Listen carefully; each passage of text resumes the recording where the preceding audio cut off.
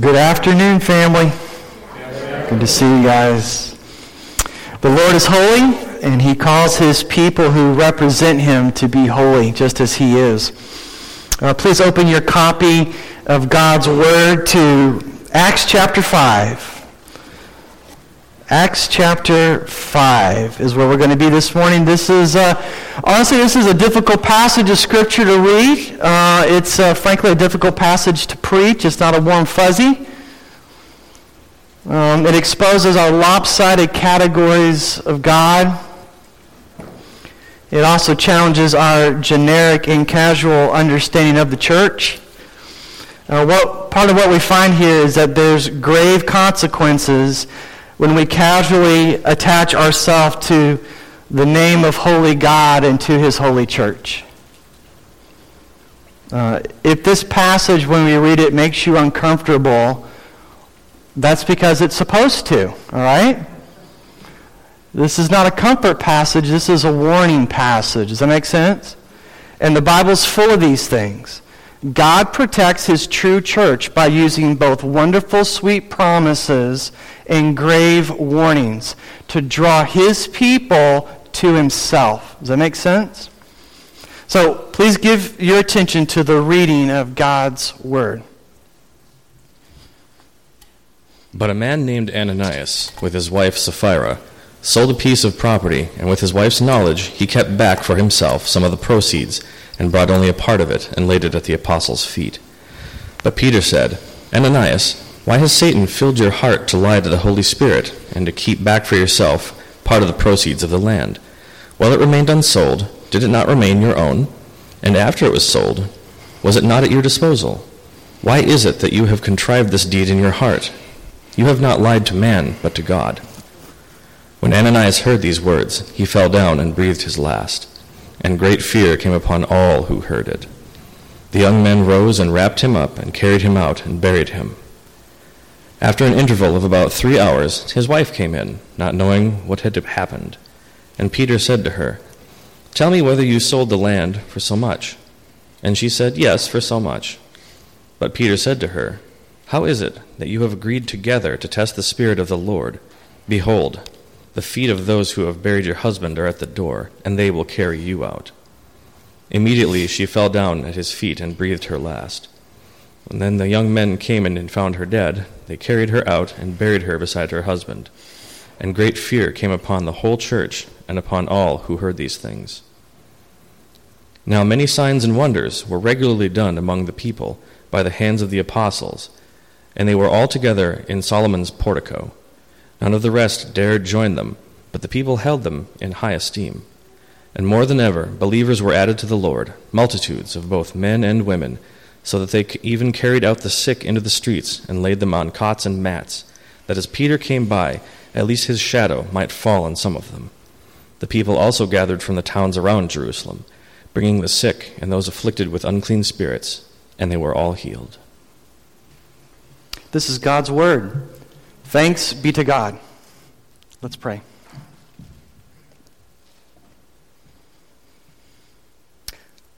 Holy Father, we come into your presence to hear from you. We need to hear from you. And God, I pray that you would cleanse my heart and cleanse my mind, that I would just speak only what is pleasing to you and only that which perfects your church. God, we need to hear from you. We love you, and we thank you. In this passage, we see just how much you love your church and how much you love your name. So change us. Give us ears that will listen to you today and hearts that want to believe you today. And we ask that you do all these things in the name of Jesus, who is a lion as well as a lamb. Amen. Amen. The world is full of hypocrites. Have you noticed that? Both inside and outside the church. Jim Bakker, ex-televangelist, Frank Abagnale, con artist, made famous by that movie, Catch Me If You Can, with Tom Hanks. Bernie Madoff, former financial advisor and investor, stole billions and billions of dollars from people. All of those were convicted of fraud, right? And deception. Their names are linked with the word hypocrite. So, a hypocrite is a person who presents themselves to the community in a way that's not congruent with who they really are.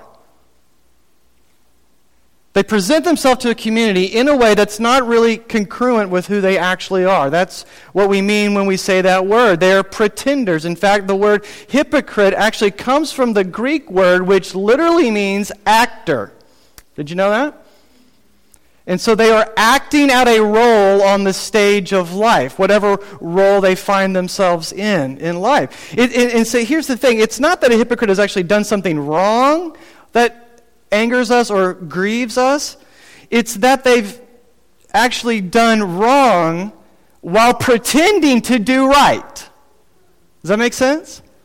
That's what bothers us. They present themselves to us in a way that has gained our trust and even gained our love and affection. So hypocrisy is not simply someone making a mistake. It's not them just having a bad day. It's a type of fraud. And that's why it hurts so deeply when hypocrisy is exposed. The scene that we just read, remember, is tightly connected to the scene that we looked at yesterday that came before it, especially that positive example of Barnabas. Remember what Barnabas did? He sold one of his fields. He gave the proceeds of that field to the apostles for the good of the faith community. And we learned that the whole church was united in heart and mind. They were committed to bearing witness to Jesus, and they were also committed to loving one another generously. And so God is doing supernatural acts among them. Sinners are being converted, and people are being baptized, and the covenant community is growing and growing by the thousands. In fact, every day someone is leaving darkness and coming to the light. Day by day, it says their numbers are growing. I mean, everybody just wants to belong to this Jesus community, it seems like. Everybody wants to belong to this family. Because it's amazing to see people this transformed and this committed to one another. Everyone's jumping on the church bandwagon, right? It's the thing to do. Stuff's happening. Does this make sense? I just want to be a part of whatever that's going on over there. And in the height of all this excitement, at the height of this church growth, God renders judgment on this married couple in the church, from whom all appearances seem to give a generous gift to the church, just like Barnabas did. From the outward appearances, if you read this, it looks like they're doing exactly what Barnabas did, who was our positive example last week, right? So what's going on? It's kind of like there's this party going on. There's excitement, and someone scratches the needle on the record, and the party stops, and the music quits, and like everyone's standing around with like their drink or their snack in their hand, and the mood gets really somber. Is that the kind of feeling you're feeling when we read this passage? This is a warning passage. And we're supposed to hear the needle scratch. It's supposed to grab our attention. That's why Luke is writing it this way. It's supposed to make you and me ask, what does God want us to know? And it's supposed to make us ask, who am I in this story? Those are good and right questions to ask when we read this. And here's what God wants us to know, Crossway. Because God loves His church, He warns her about hypocrisy. Because God loves His church, He warns her about hypocrisy. And so there's two parts of this warning that we're going to explore today. First of all, hypocrisy is gravely serious to the Lord. Hypocrisy is gravely serious to the Lord. Let's go to the text, verse 3. But Peter said, Ananias, Why has Satan filled your heart to lie to the Holy Spirit and keep back for yourself part of the proceeds of the land? While it remained unsold, did it not remain your own? And of course the answer is yes, it was his own. And after it was sold, was it not at your disposal? And of course the answer is yeah, it was at his disposal to do what he wanted. Why is it that you have contrived this deed in your heart? You have not lied to man, but to God. When we first read this, we might wonder, what is the big deal, right? What is the big deal, God? This is kind of harsh. I mean, Ananias and his wife, they just gave some money to the church from a sale, but they didn't give all of it, right? Why did God instantly judge them for that? And the answer is, because that's not what happened. In fact, Peter actually says so right after this in verse 4. That's not what happened. They were acting. They were pretending to be members of the church. They presented themselves to the faith community as a generous and invested couple, but they really weren't. They acted like they were interested in giving to the faith community, but they really wanted to gain from the faith community.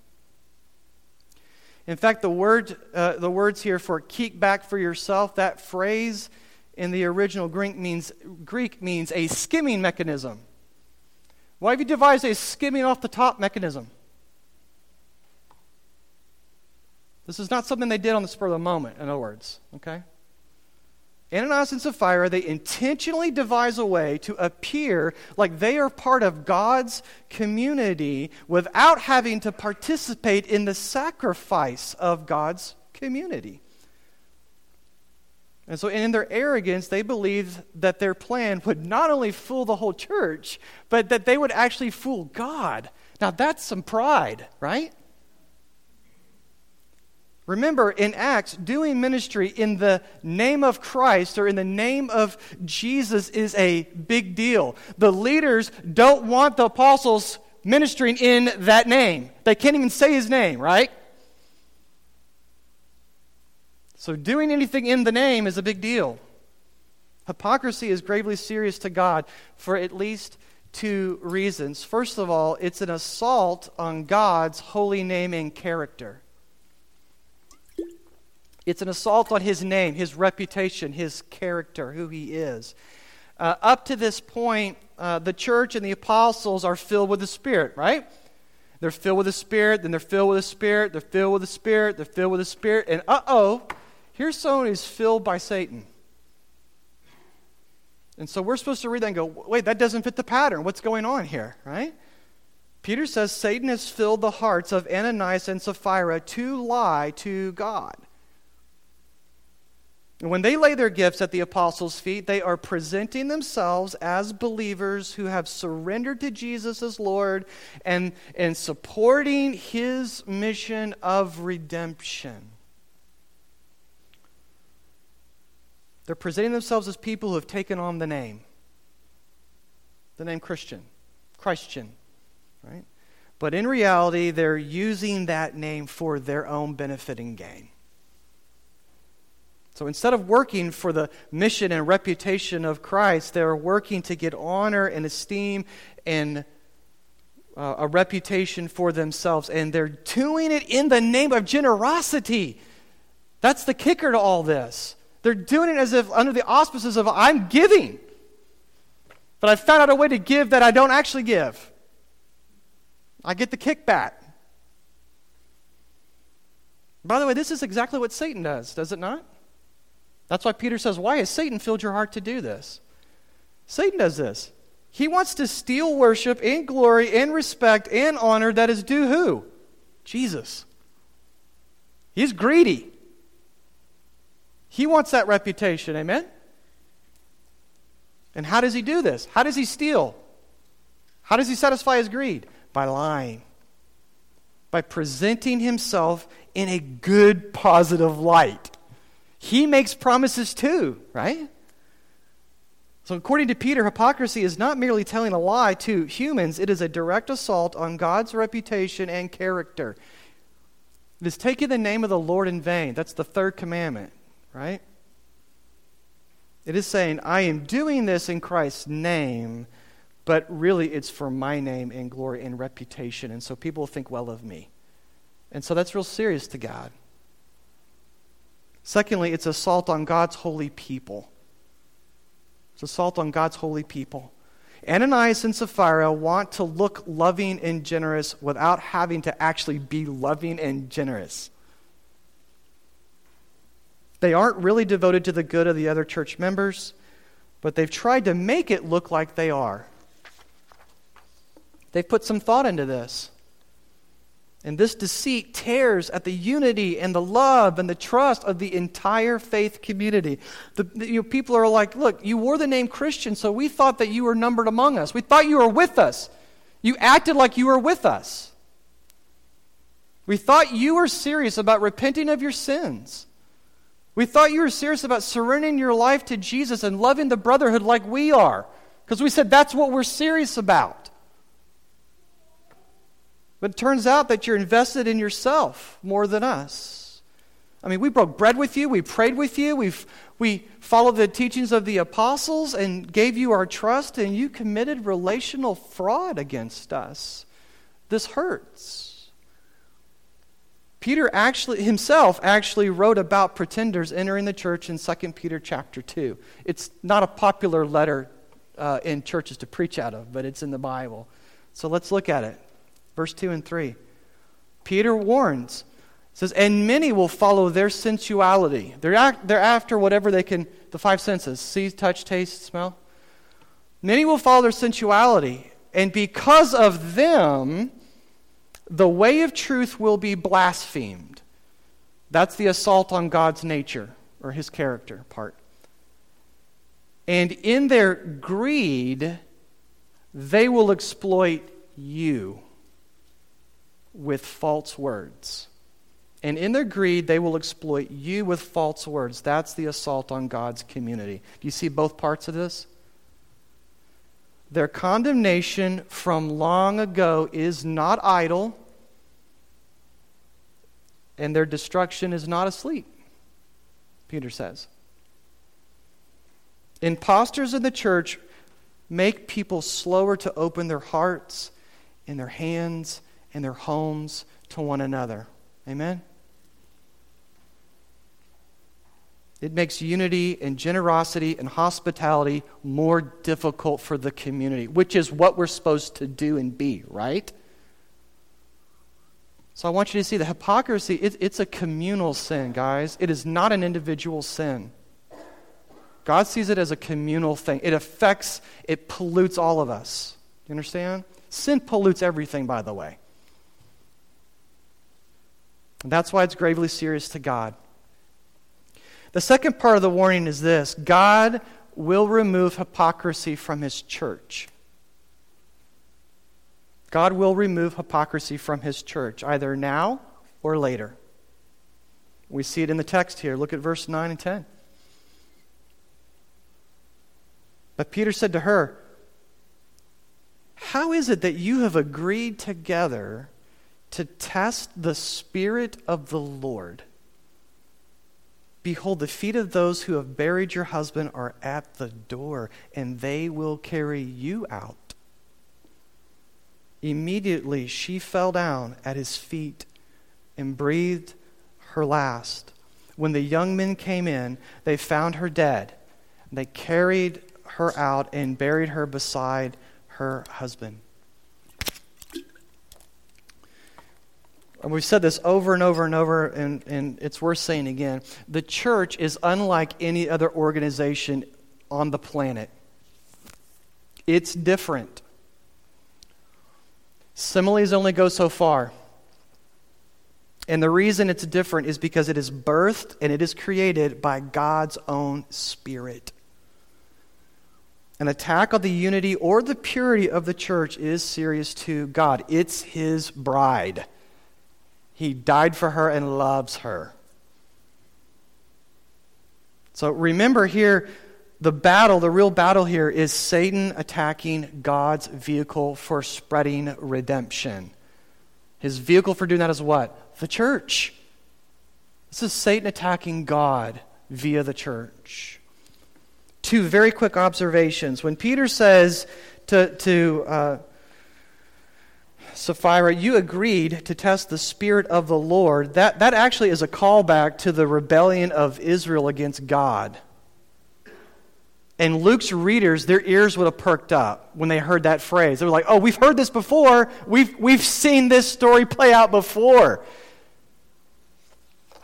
That was when Israel intentionally did all that they could do to provoke God to anger, to provoke Him to wrath through disobedience, misrepresenting the stuff that He says, and refusing to believe Him. Just flat out refusing to believe His promises. They played a game of how much sin will God take? How much sin will God tolerate before He actually does something? I mean, after all, God is loving, God is compassionate, God is merciful, so He just has to take whatever we give Him. That was the game they were playing. And we know how that turned out. They lost that game, right? Eventually. So here we have God telling us in the New Testament, God telling us in Acts, that He does not tolerate sin among His people forever. Especially hypocrisy. God can forgive it. And God will forgive it. Someone say hallelujah. But God does not tolerate it and turn a blind eye, brothers and sisters. We need to know that. And any understanding of grace that says, well, God won't punish my sin, He'll tolerate it because He has to, because He's loving and He's merciful and He's gracious, is flawed theology of God's grace. Luke is telling us something we need to hear. God will remove pretenders from His faith community, sometimes immediately, but absolutely in the future, in the end. The prophets taught us this. The apostles taught us this, right? I mean, look at the apostle Peter. He says in 1 Peter 4:17, for it is time for judgment to begin at the household of God. To begin at the house, that's a church, right? To begin at the household of, we're family, right? Hey, family. To begin at the household of God. And if it begins with us, what will be the outcome for those who do not obey the gospel of God? Or if you don't like that, we go to the Apostle Paul. Apostle Paul in 1 Corinthians 3:16 and 17 says, do you not know that you are God's temple and that you is plural, y'all? Do you not know that y'all are God's temple and that God's Spirit dwells in y'all, the church? Verse 17, if anyone destroys God's temple, God will destroy him. Why?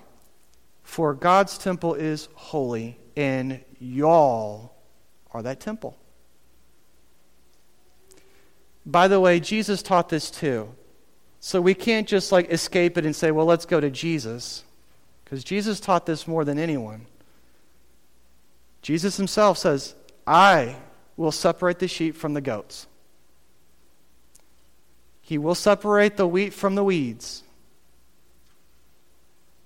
They look similar from a distance, but upon closer examination, they're quite different. And He knows. Another observation. We need to notice how quickly these young men remove the dead bodies from the community. I mean, it's very unceremonious. It's very swift. Fold it up, lift them up, take them out. Did you notice that? Barely notice it. It's so fast. There's no weeping, there's no mourning. Ananias and Sapphira are judged, not by Peter, but by God. Peter just delivers the message. And they are immediately and quite literally removed from the church so as to not defile the rest of the community. God will not be mocked forever. In fact, Luke adds a little irony when he says that Sapphira falls down at the feet of Peter. That phrase is used when people prostrate themselves in worship of a deity. What's the very last act of her life? God is God. God's God. In receiving divine judgment, God's name is worshiped and glorified, and God's church is purified and protected. God will receive glory from everyone. So, how should we respond to this? I think there's two ways that we should respond to this, and we should respond. Two ways we should respond to this. First of all, we should fear the Lord and not ignore His warning. Don't blow it off. Fear the Lord and not ignore His warning. Let's go to the text. Verse 11. And great fear came upon the whole church and upon all who heard of these things. So that's people outside the church. Like everybody heard about this. When you think of a hypocrite, just close your eyes just for a second. Close your eyes. I just want you to picture someone that you say, yeah, they're a hypocrite. Okay? What name or face maybe jumps in your mind? Okay? Open your eyes. Who did you picture? Was it a famous pastor? Probably.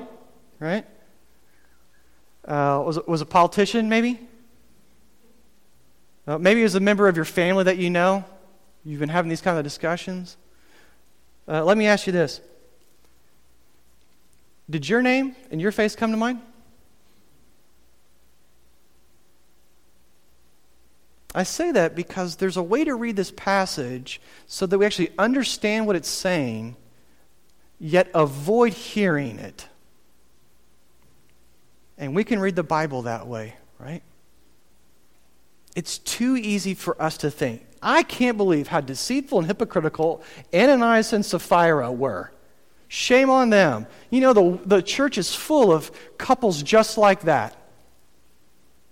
And nobody hates hypocrites as much as I hate hypocrites. I am so glad I'm not like Ananias and Sapphira. I could never do something like that. But the fact is that Ananias and Sapphira were ordinary people, just like you and me. So here's my question. If that's true, and if that desire to gain glory by pretending to be someone that we're not could enter into and operate in their heart, what keeps it from operating in your heart or mine? Really? How could it not operate in our heart if it could operate in theirs? We've said it before, I'll say it again, Crossway. We apply Scripture to ourselves first before we ever apply to someone out there. Someone else doesn't need to hear this sermon. You need to hear this sermon. You's here, okay? So how do we respond? We respond by asking our God this question.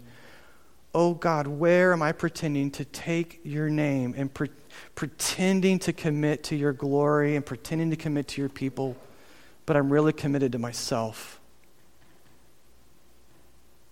Would you be so kind to show me? That's how we respond. Second way we respond is this. We respond with humble gratitude. You guys know I'm a good news preacher. I always try to find some good news, even in the warning passages, right? So here's the truth. Good news. We're all hypocrites, including me. We are all hypocrites. The only question is, will we be deliberate and defiant hypocrites, or will we be repentant hypocrites like Peter? That's the question. Not if we are one, but what kind will we be?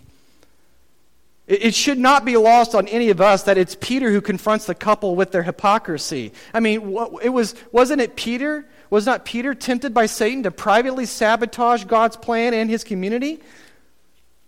Remember that? Remember that story?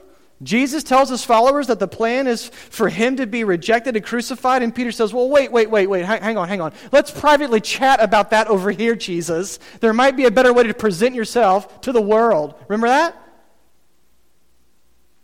Mark 8:32 and 33, and he, Jesus, he said it plainly, and Peter takes him aside. So here's all the disciples, and he pulls them away. Takes him aside and begins to rebuke Jesus. But turning and seeing his disciples, he rebuked Peter and said, "Get behind me, Satan, for you are not setting your mind on the things of God, but on the things of man." Peter privately pulls Jesus aside and under the influence of Satan tries to compromise the mission. And Jesus turns and he looks at the rest of the disciples first, who would become the church community, and protects his church by rebuking Peter harshly. That's love. Jesus basically says, look, you are pretending to have the mission in God in mind, but you really have the things of man in mind, Peter. Your hypocrisy sets you in opposition to me, Peter, and you better stop it now. I love you. Stop now. So here's the question that I wrestled with while I was trying to work through this passage. Why did Peter live and become a pillar of the church, but Ananias and Sapphira suffered judgment and were removed? They kind of did the same thing, right? So why does he get to live and they don't? They get judged right away. Only because Jesus stepped in and rebuked him. And Peter listened. That's the difference. Only because Jesus intervened on his behalf and showed him grace. Grace is not earned and not deserved, right? That's the only reason. He showed him grace instead of justice. And by the way, grace looks like a warning sometimes. Grace feels like a rebuke sometimes.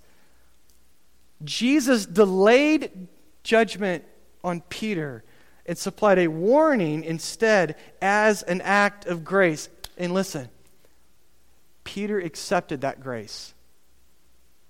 He saw it for what it was. So, okay. I'm so thankful that God has delayed judgment on my hypocrisy instead of judging me. Aren't you? I am so thankful that he loves me enough to rebuke me so that I might repent of my pretending and my glory, greed, instead of dying in my sin. Aren't you? Except for Jesus stepping in, we would all fall where we sit today. Except for God's grace interceding on our behalf, we should all be cut off and we would all be carried away. Except by God's grace. Thank God for his patience toward us. Thank God for delaying his judgment on us. Thank God for giving us discipline when we deserve punishment. Praise God. And so let's respond by repenting and rejoicing, for God is holy and he is good towards us. Amen? Amen. Let's pray. God, you're all the way good, and there is no evil in you, and you are holy. So God, I pray that you would speak by the power of the Holy Spirit through your holy word and change our hearts. Show us where we need to change, where we need to be more congruent. And we thank you for your grace. We thank you for warnings as well as promises. Help us hear you and help us run towards you. In Jesus' name we pray. Amen.